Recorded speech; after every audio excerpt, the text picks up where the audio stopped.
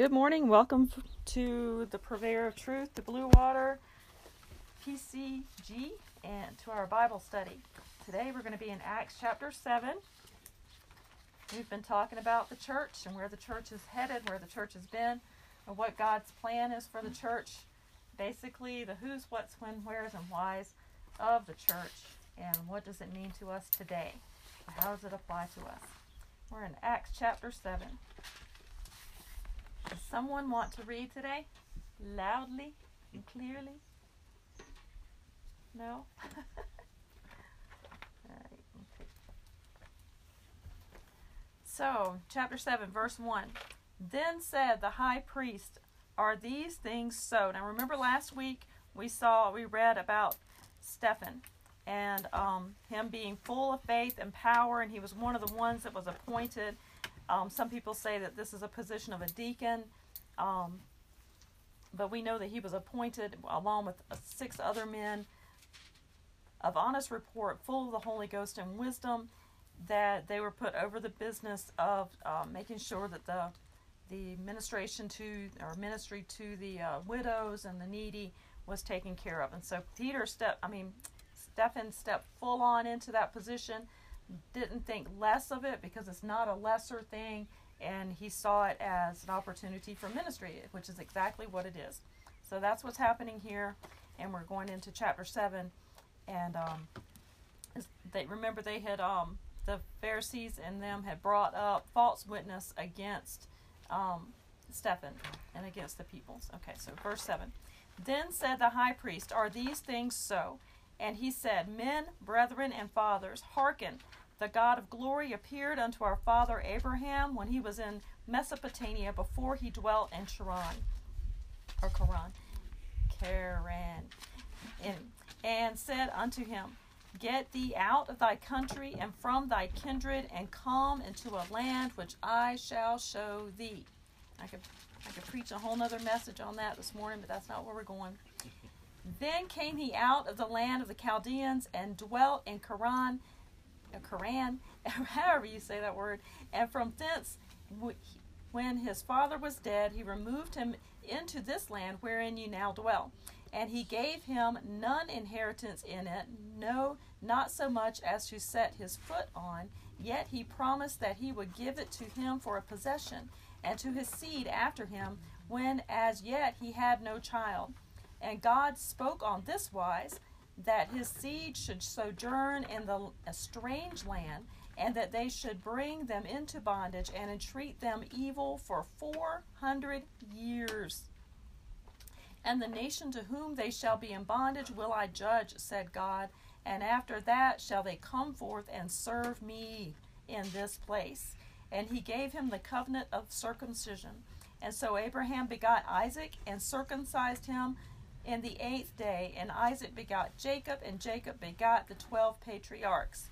And the patriarchs, moved with envy, sold Joseph into Egypt, but God was with him. I just want to bring out, notice the bloodline that Stephen brought out here in verse 8. The God of Abraham, Isaac, and Jacob. I'm going to keep driving that home because it's very, very important that we recognize and we make sure that our young Christians that we're bringing up and that we're teaching, that we serve the God of Abraham, Isaac, and Jacob. It's very important because that's through the bloodline, and where Jesus, that's where our salvation lies, is through this covenant. Amen? Amen. Just want to throw that in there. It costs y'all nothing. Well, something extra. But we need to know it. It's fundamental to our faith, fundamental to our teachings and understanding of the gospel of Jesus Christ. In verse 9, and that's why Stephen was telling them this. Verse 10, and he delivered him out of his afflictions, and gave him favor and wisdom in the sight of Pharaoh, king of Egypt, and he made him governor over Egypt and all his house, that is Joseph.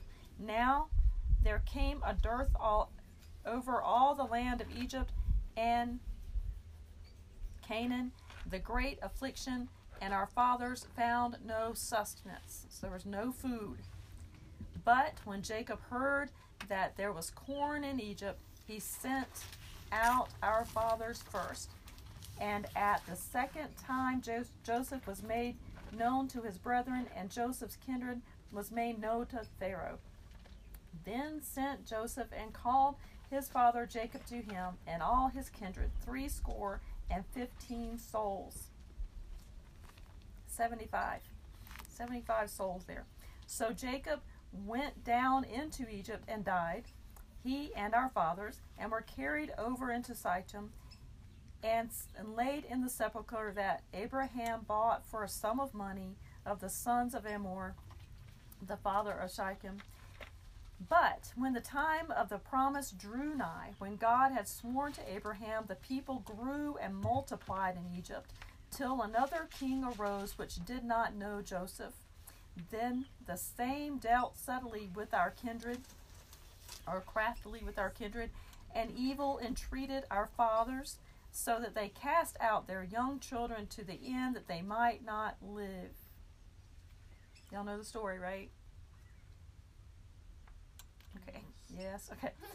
In which time Moses was born and was exceeding fair, and nourished up his father's house 3 months. In his father's house 3 months.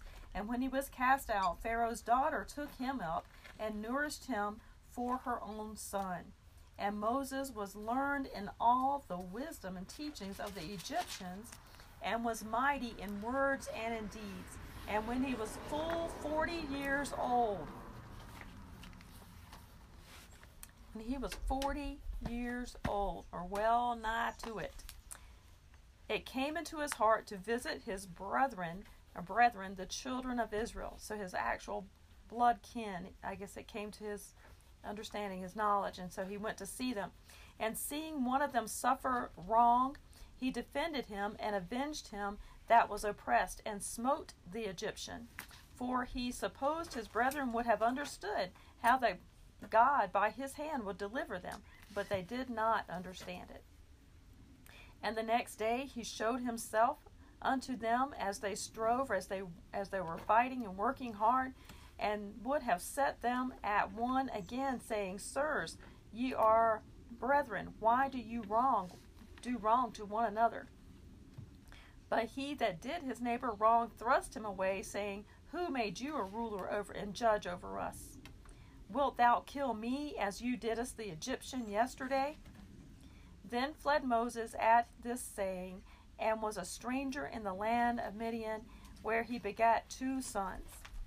And when 40 more years were expired, there appeared to him in the wilderness of Mount Sinai an angel of the Lord in the flame of a fire in a bush. When Moses saw it, look at that, Moses wasn't a baby when this happened. It wasn't a teenager, it wasn't a youth. Amen? 40 years old. Well, he was 40 years old when he went and visited his kindred peoples there in Egypt. And then verse 30, 40 more years transpired after he went into Midian, after he fled Egypt and was in Midian and got married and had children. And he was out taking care of his father-in-law's sheep. 40 more years. Am I right? 40 plus 40. When Moses saw it, he wondered at the sight, and he drew near to behold it, this burning bush that was not consumed. And there was it says right there in verse 30, an angel of the Lord was in it. And the voice of the Lord came unto him, saying, I am the God of thy fathers, the God of Abraham, the God of Isaac, and the God of Jacob. There it is again. Then Moses trembled and durst not behold. Then said to the Lord to him, Take off your shoes from your feet, for the place where thou standest is holy ground. I have seen the affliction of thy people, which is in Egypt, and I have heard their groaning, and I am come down to deliver them. And now come, I will send thee into Egypt. This Moses whom they refused, saying, Who made thee ruler and judge? The same did God send to be a ruler and deliverer by the hand of the angel which appeared to him in the bush. He brought them out. After that he showed wonders and signs in the land of Egypt and in the Red Sea and in the wilderness for 40 years. This is that Moses which said unto the children of Israel, a prophet shall the Lord your God raise up unto you for your brethren, like unto me, him shall ye hear. This is he that was in the church. Now, I just remind you, this is Stephen preaching back to the people who brought false witness to him against him. So he's bringing the truth. He's bringing the true witness before them. He's testifying. Amen? Okay, so verse 38. This is he that was in the church in the wilderness with the angel which spake to him in the mount of Sinai, and with our fathers who received the lively oracles to give unto us. Verse 39. To whom our fathers would not obey, but thrust him from them, and in their hearts turned back again to Egypt. Verse 40. Saying unto Aaron, make us gods to go before us, for as for this Moses, which brought us out of the land of Egypt, we know not what is become of him. And they made a calf in those days, and offered sacrifice unto the idol, and rejoiced in the works of their own hands. Verse 42. Then God turned and gave them up to worship the host of heaven, as it is written in the book of the prophets, O ye house of Israel, have you offered to me slain beasts and sacrifices by the space of 40 years in the wilderness? Verse 43, yea, ye took up the tabernacle of Molech, and the star of your god Remphan, figures which ye made to worship them, and I will carry you away beyond Babylon. Verse 44, our fathers had the tabernacles of witness in the wilderness, and he had appointed, speaking unto Moses, that he should make it according to the fashion that he had seen. Verse 45, which also our fathers that came after brought in with Jesus into the possession of the Gentiles, whom God drove out from before the face of our fathers unto the days of David, who found favor before God and desired to find a tabernacle for God, for the God of Jacob. Verse 47. Y'all just bear with me. We're getting somewhere with this. But Solomon built him an house. 48. Howbeit the Most High dwelleth not in temples made with hands, saith the prophet. I think it bears taking just a moment to point out that God does not dwell in a temple made with hands. Amen? Amen. We are not allowed right now. We could be meeting on Sundays, but out of respect and honor, and by standing by our word, being a person to keep our word, that we are not meeting on Sundays because of the situation that's going on, and because our Navajo Nation government has asked us not to meet. They're not forcing us not to meet. We could meet, but then again, we would be enticing people to break the law, and we're not going to do that. Amen? Amen. Okay, so here he says, God does not dwell in temples made with hands. He dwells in us, in the hearts of people. Born again, saved people. Amen? Okay, so just want to bring that out. That's not where we're going. There's a lot of stuff in this chapter. There's a lot in what Stephen is preaching here. So many things we could draw out of it. We could probably spend a week of Sundays, a month of Sundays, just on this chapter 7, but that's not what we're doing this morning. It's not where we're going. So bear with me. Dig back in. He said in verse 49, heaven is my throne and the earth is my footstool. What house will you build for me, saith the Lord? Or what is the place of my rest? Hath not my hand made all these things? Verse 50. Verse 51, ye stiff-necked and uncircumcised in heart and ears, you do always resist the Holy Ghost, as your fathers did, so do ye. Verse 52. Let me go back. I can't. We have to be listening to the Holy Ghost. In these last days, we must incline our ear and hear what the Holy Ghost is saying. We've got to have a close, intimate relationship with Jesus Christ. It starts with being born again. Yes, you do have to have a born-again experience. Yes, you must be born again. Jesus said it. And He is your personal Savior. It has been said by, I don't even want to call them religious leaders, and we are not to give attention to what false doctrine teaches. Amen? We are not to incline our ear to that. We must have a close, personal, intimate relationship with Jesus Christ. And how does it become intimate? Through the Holy Ghost of God. Amen? Yeah. All right. Have anybody ever seen one of those Last Days end time movies? Yep. You ever notice in those end time movies people are running around like they don't know what to do? They don't know where to go next. They don't know what's going to happen next. Because the pilot's not in the plane no more. The pilot's not in the plane anymore. They don't know what to do. They don't have the guidance of Holy Ghost. Amen? But when the time comes and people start knocking on your door, and it's happening. It has happened already in America. It happens in China every day. It happens in other countries every day. That people are seeking out Christians to kill them. Seeking out Christians to persecute them. Am I right? Oh, yeah. That we have to know when God says, go this way or that. If He says, go climb that mountain today, you better be ready to go climb that mountain. If He says, go dig an underground bunker, I don't know if He's going to tell you to do that, but you do it. Amen? If He tells you to get in your car and drive 200 miles to change some guitar strings, go do it. Amen? So I'm saying we must have that relationship. We must know His voice and heed it always. More and more and more. It is a life or death situation. When we begin to look at our relationship with Jesus like that, it is life or death. You have the power of life and death in your very tongue. The words that you speak must be led by the Spirit. We must be hearing what He says and speak what He says to speak. That didn't cost you anything either. It does tie into the message, though. Our study this morning. Verse 52. Which of the prophets have not your fathers persecuted? And they have slain them which show before of the coming of the just one, that is Jesus, of whom ye have been now the betrayers and murderers.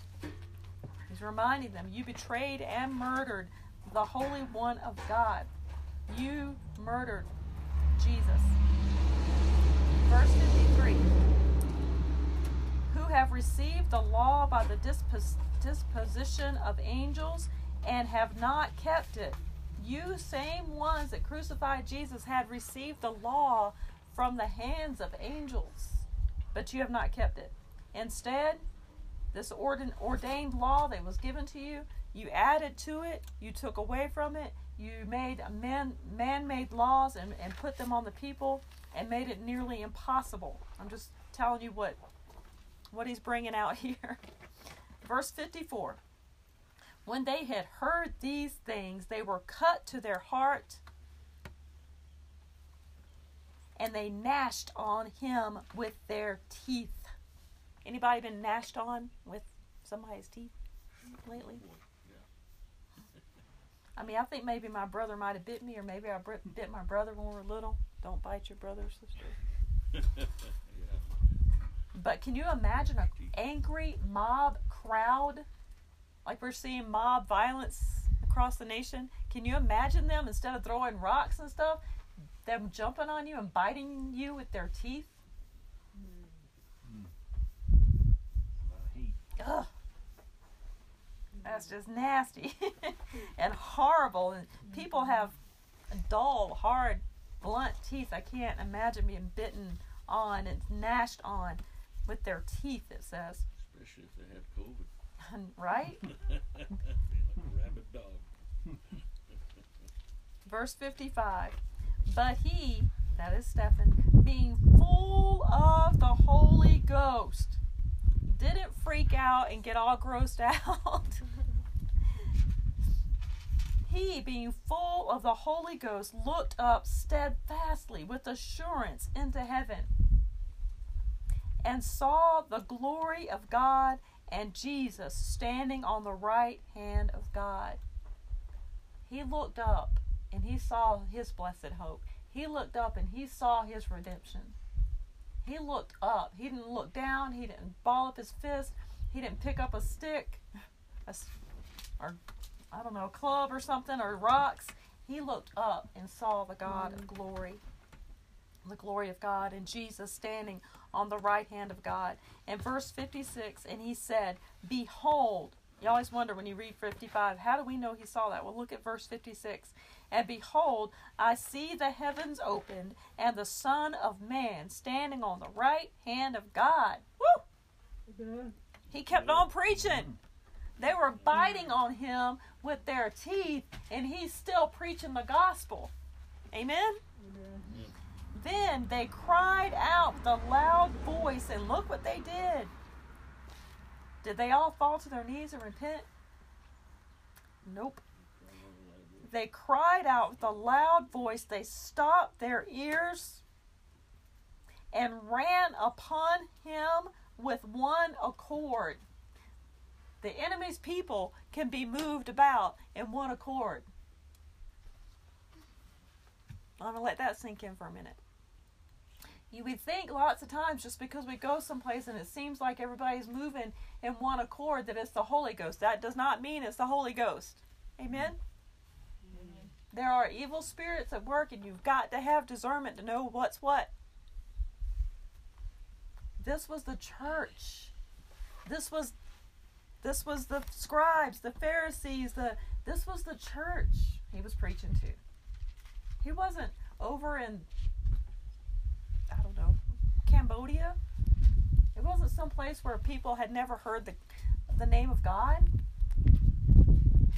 He was preaching to the church, so to speak. Am I right? Can I get a witness?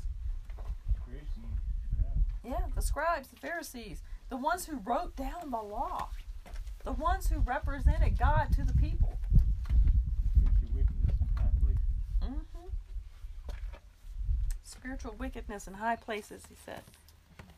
Come on, phone, bear with me. I got 10%. All right. It's taken a long time to see it through this chapter. And then they cried out with a loud voice, stopped their ears, and ran on him with one accord. And verse 58, and they cast him out of the city. They picked him up and carried him to the outside the city. And then they picked up stones, and the witness laid down their clothes. The witness laid down their clothes at a young man's feet, whose name was Saul. This is the same Saul who later... Okay, sorry about that interruption. We got knocked offline for a minute, but we're back on. And we're going to pick back up in verse 58. And they picked him up and cast him out of the city and stoned him, and the witness laid down their clothes at a young man's feet, whose name was Saul, who later became known as Paul. And they stoned Stephen, calling upon God and saying, Lord Jesus, receive my spirit. Now it's Stephen that's saying, Lord Jesus, receive my spirit. All the way to his last dying breath, he's preaching the gospel of Jesus Christ. Amen? Thank you, Brother Larry, for bringing us the charger. All right, so they picked him up, carried him to the outside of the city, stoned him to death. Saul is there. Saul is wholeheartedly supporting what's going on. Am I right? He even admits to it later on. And here, Saul witnessed him calling upon the Lord Jesus Christ. All the Pharisees and all those who were stoning him witnessed him calling upon the Lord Jesus Christ to receive his spirit. Praise God. And verse 60, and he kneeled down and cried with a loud voice, forgiveness. Lord, lay not this sin to their charge. And when he had said this, he fell asleep. Meaning he went on to be with the Lord. Glory to God. Glory to God. Like Christ last forgive them. Yeah. For they know not what they do. Amen. We say we're Christians. The scripture says that you go by the name of Christ. You ought to also walk like he walked, to do like he did. He loved the people until his last dying breath. He loved the Lord and what he was doing. He loved the ministry that was set before him, was the joy that was set before him. Just as Jesus saw the cross and he bore the pain, the anguish of the cross as the joy that was set before him. Here Stephen endured this stoning and sharing the gospel to his last breath as the joy that was set before him. So what does the church do? What's going on and what's our example in this chapter today? And like I said, there's so much in here. But our takeaway today is that he loved not his life as unto death, or unto death. So turn with me to, I just had it marked too, and I turned it. Revelation chapter 13, verse 11, I think it is. Yes. No. Yes. Oh, I said 13. I meant 12. Revelation chapter 12, verse 11. I want you to think, as we read this scripture, I want you to think about all that you just heard of Stephen and his testimony and what he did there just before he was stoned to death and as he was being stoned to death. Verse 11, and they overcame him by the blood of the Lamb and by the word of their testimony, and they loved not their lives unto death.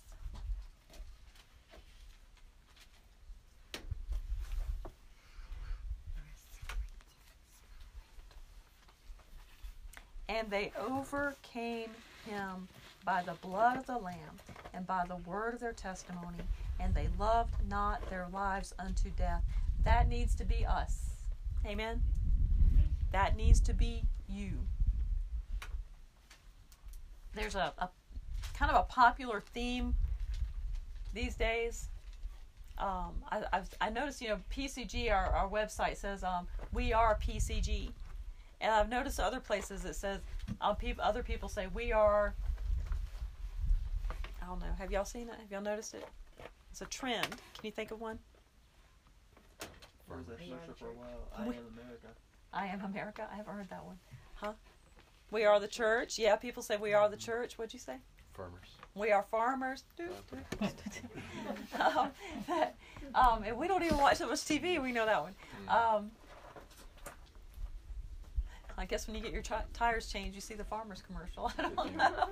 Anyways, so there's, I saw another one, and I can't recall. I'm not recalling it right now. But this is who we are. We are the church. We do represent Jesus Christ. We are, as they were first called in Antioch, Christians. Because we are the representatives of Jesus Christ. We are ambassadors of Christ. And when people look at us, they should see Christ.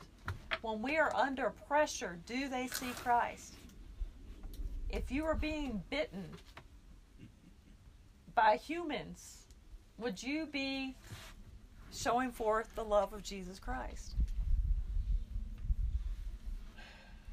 I know, right? No, you don't have to answer that right now. This is where we are, though. This is what we need to understand. If they were beating you with a cat of nine tails and lashes in your back and crushed a crown of thorns down on your head, we have these trees that grow out here. I don't know what they're called, but they have those thorns on them. And we had one in our front yard back in South Carolina. The one we had was a citron tree, and it had thorns on it like this long. And the ones I've seen that they say the crown was made out of had long thorns on it like this. And they put it on our Lord's head and smashed it down on purpose. And he could have done. He was the Son of God. He didn't have to endure it. He had all power and all authority, but he endured it. Can you imagine that kind of humility? To have that kind of strength, that kind of power?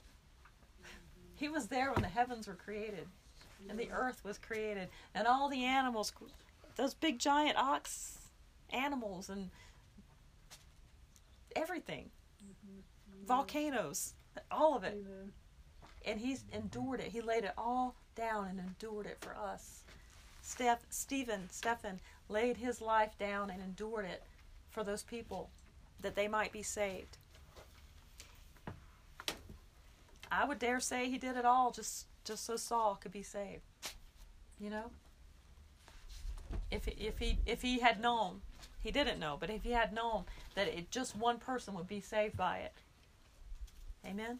We hear people say that, oh, just for one more soul, or just, even if one person is saved. But do we really see it in their life? Is it really the truth? Are you doing it for a pat on the back? Do people do these things so that they can feel better about, people go to church even just so they can feel better about themselves. I remember being a sinner and going to church. I felt pretty good after church. I don't know why. I didn't understand it. But I felt like I'd done something good, I went to church. Yeah, I went to church yesterday. No, I won't tell you what I did the next day or that afternoon, but I went to church. I felt pretty good about it. But I wasn't saved. I was going to hell. You hear what I'm saying? There's people out there that think they're doing God's will. Saul was sure he was doing God's will. He was sure of it. He stood there and watched Stephen be stoned to death, an innocent man be stoned to death.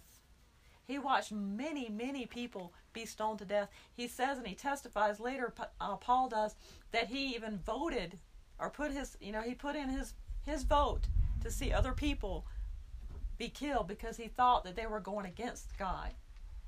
And he repented of it. We must be like this, like it says right here in Revelation chapter 12, verse 11. And how do we overcome? Now, you read a Revelation and you think, okay, well, they're overcoming this big dragon, and whoa, but we don't have to be like that. Yes, you do. Because the enemy is out there. He's going to and fro like a roaring lion, seeking whom he may destroy. Stephen overcame him by his testimony, even then. Amen? The spirit of Antichrist has been in the earth since over 2,000 years. For thousands and thousands of years, the spirit of Antichrist is here. Amen? Don't think we're waiting for the spirit of Antichrist. The spirit of Antichrist is here. Amen? That's the scripture. I remember the first time I read it, I was like, whoa, highlighting it, showing it to my little brother in Christ. Look, it's right here. And they overcame him. How do you overcome? It's not by standing up in church on Sunday morning or during a revival and giving your testimony. That scripture is used a lot of times. So say, oh, well, you'll overcome if you'll stand up and testify. You're testifying to a bunch of Christians. Stephen was testifying to the world, lost and undone and full of rage. And he overcame. How can you say he overcame? He was stoned to death. Well, his last dying testimony was, I see the Lord.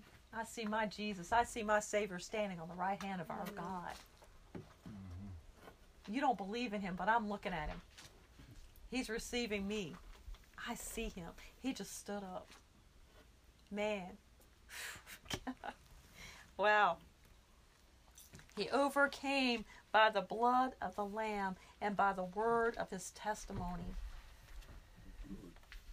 And the last part of it is that they loved not their lives unto death. What does that mean? What does that mean? So many of us are so in love with our lives and so in love with what we have plans for tomorrow. We want to do it this way. We want to do it that way. Being a Christian means we lay all that down, all of our preconceived ideas, all of our presupposed plans for a future, and we give it over to God and let him show us the plan book. He's not rewriting your future. He already wrote it. Up until the point where you decide to surrender your future, you're the one that's been rewriting the future, rewriting the plan. God's plan has always stood. God's plan is always solid, and he doesn't move. Amen? His plan is perfect. But we've got to surrender our lives. We've got to be willing to love not our lives unto death. That means being willing to die and give up your entire everything for the gospel. Amen? Look at, I brought this little sheet of paper, and I didn't get to print off them for everybody, but I can email it to you or screenshot or text it to you. But I wanted to just talk about the apostles that gave up their lives for Christ, for the gospel. Here, the scripture says they love not their lives unto death. And when we look at, I'm not sure, anybody have a Fox's Book of Martyrs? We used to have one, but I don't know what happened to it. Gave it away. And I'm going to read these off to you. Some of this is, how do you say it, handed down information. Some of it, it's not necessarily in the Bible, but it's more of history and things that were written down, right? Larry? Yeah. Right? So I'm not saying this is that I think, because a lot of it happened later on, and not all of it's documented in the Bible. Okay? So just take it with a grain of salt. The Bible says every word of God is true, but that's not God's word, that's people's word. Right. So, as historically, as history would have it, that's what I'm saying. Okay, that Matthew was murdered in Ethiopia, and he was killed by a sword wound. Mark died in Alexandria in Egypt after being dragged by horses through the streets until he was dead. You okay with the kids sitting on this? They loved not their lives as unto death. They gave up their life. They didn't have to. They could have run, they could have hidden, they could have anything. But they knew when their time was nigh. We have the testimony of John. He knew when his time was close. We have the testimony of Paul. He knew when his time was close. Amen? Jesus himself knew when it was time. Luke, it says, was hanged in Greece as a result of his tremendous preaching to the lost. John faced martyrdom when he was boiled in a huge basin of boiling oil during a wave of persecution in Rome. However, he was miraculously delivered from death, and John was sentenced to the mines on the prison of the Isle of Patmos. He wrote his prophetic book of Revelation on Patmos. The Apostle John was later freed and returned to serve as what according to history, as the head of the church in Edessa in modern Turkey. He died as an old man, the only apostle to die peacefully. Which one died? The apostle John the Revelator. Didn't get martyred like that. And Larry's reminding us that this is maybe the storybook version, but so it's some things we don't know. Peter, it says, was crucified upside down on an X-shaped cross. According to tradition, it was because he told his tormentors that he felt unworthy to die the same way that Jesus Christ had died. I actually read just the other day that one of the writings says that he joyfully went to the cross and thought it an honor to be crucified, but that he refused to be crucified upside right, so they put him on a cross that was shaped like this. It was a quicker death. I remember about it. He was led where he didn't want to go. Yeah, and Jesus told him he was led where he would be led where he didn't want to go. What was that? Say it again. In the word, it actually says that he would be led to where he didn't want to go.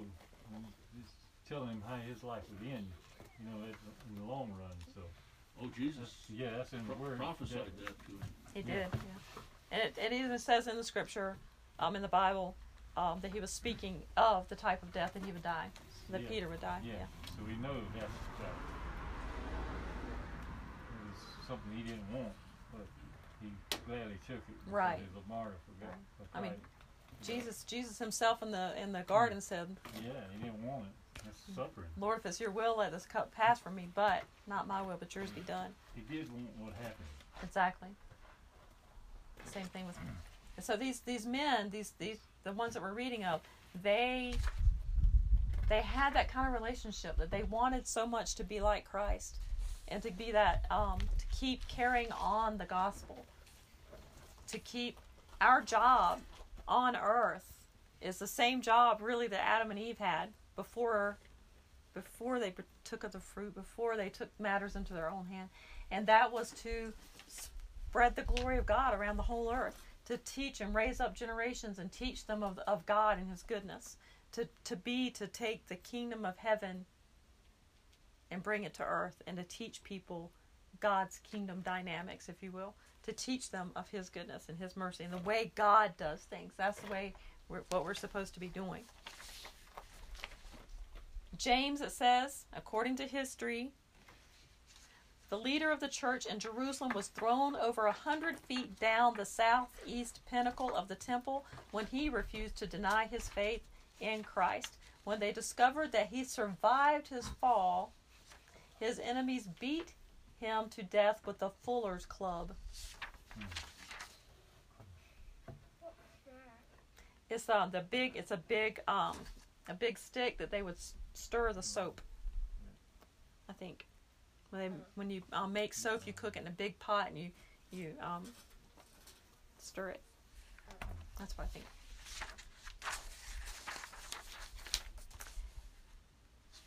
This was the same pinnacle, it says, according to tradition. This was the same pinnacle where Satan had taken Jesus during the temptation. I don't know how they know that. All right. James the Great, the son of Zebedee, was a fisherman by trade when Jesus called him to a lifetime of ministry. As a strong leader of the church, James was ultimately beheaded at Jerusalem.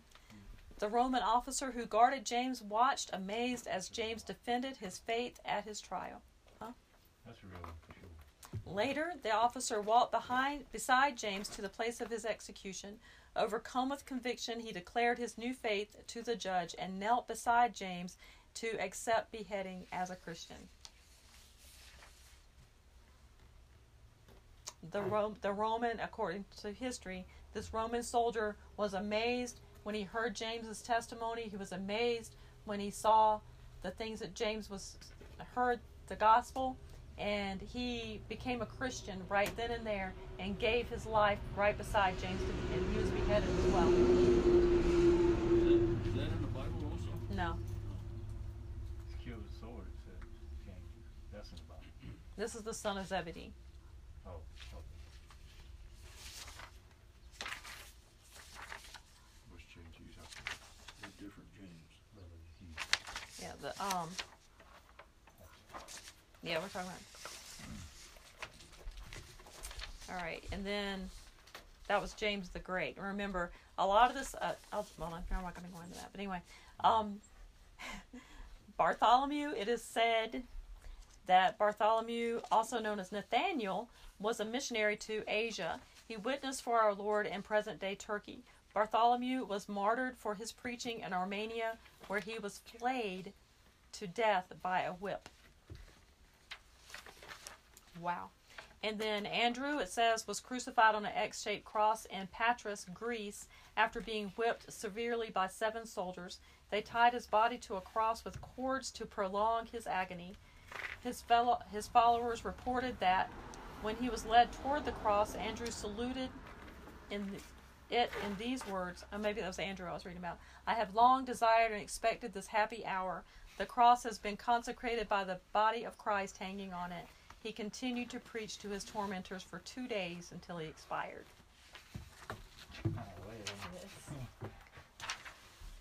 And remember, when Jesus was crucified, didn't they also tie them up to prolong their death? That's why they put that piece of wood under their feet, right? Yeah.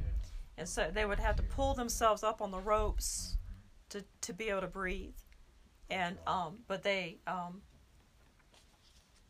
actually went by and stabbed Jesus in the side, so in the water, and poured out, so to make sure that he was dead. But Jesus gave up the ghost. Yeah.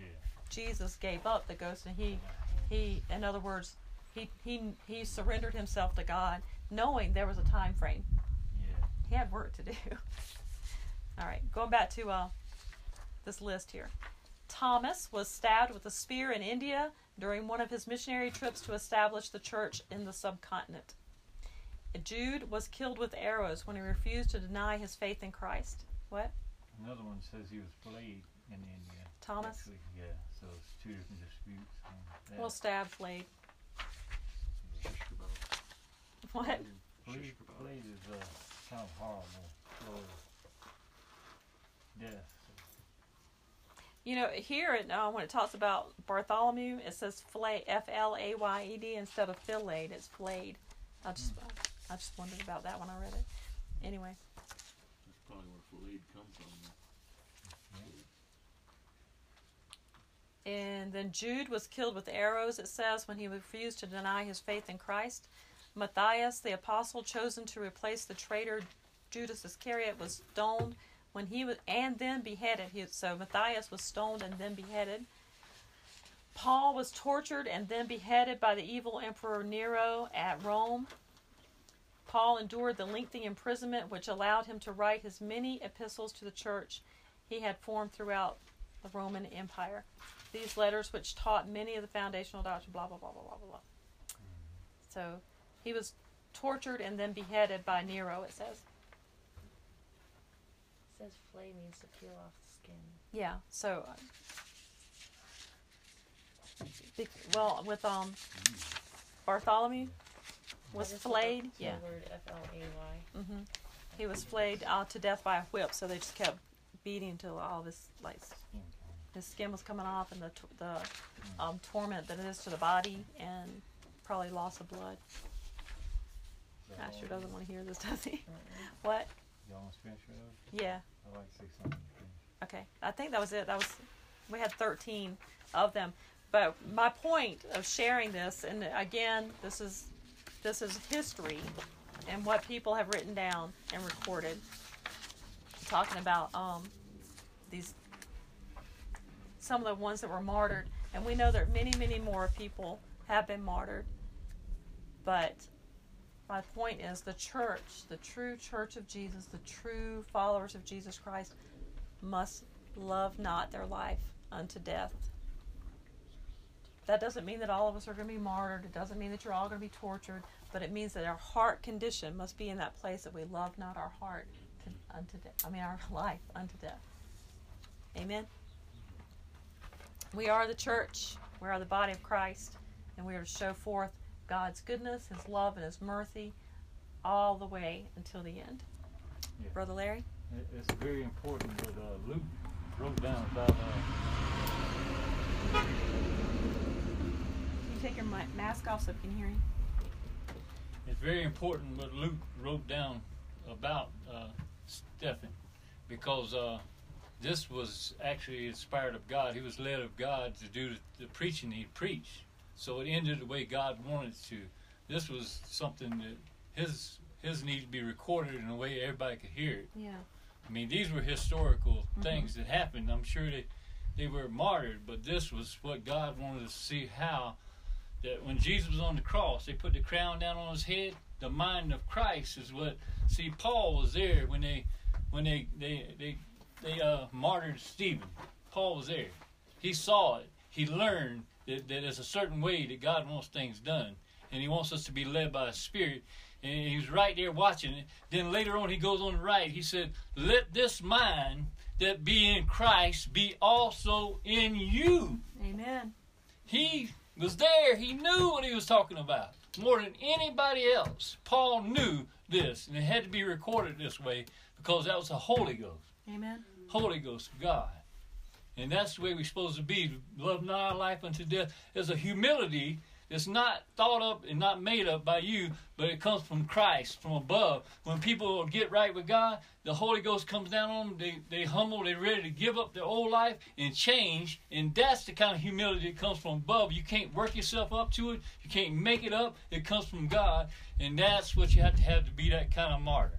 Amen. Real. You have to be real. Amen. Trust God. Amen. Yes.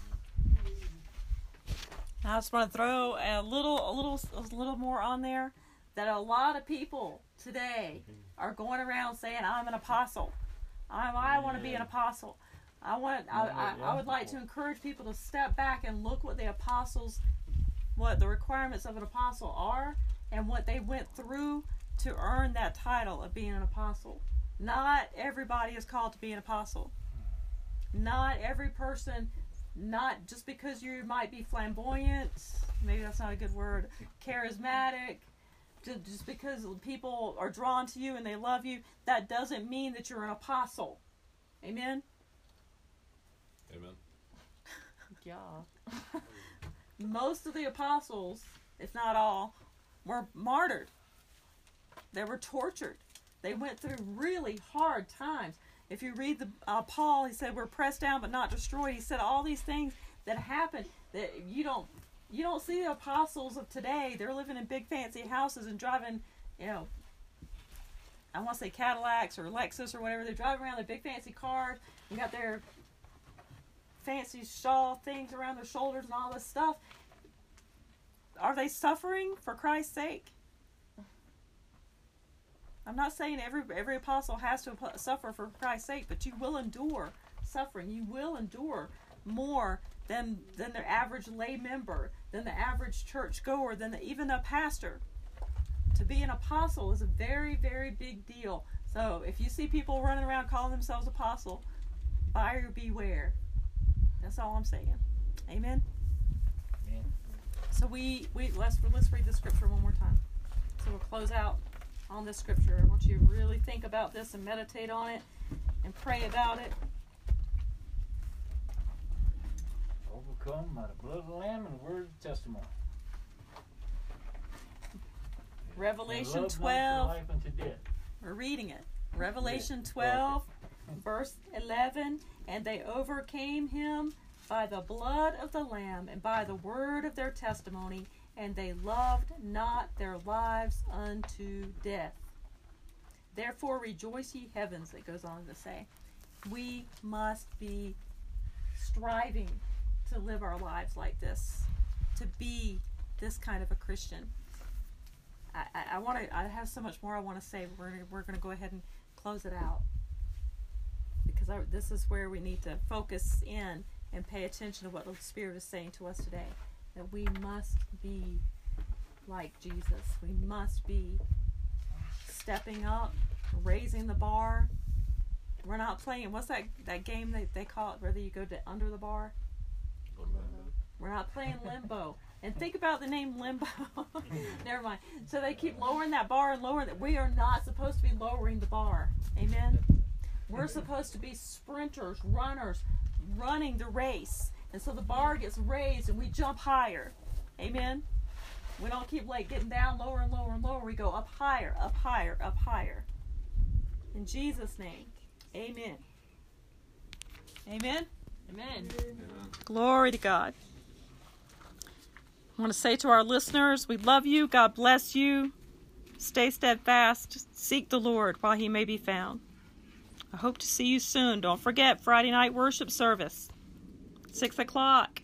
Amen.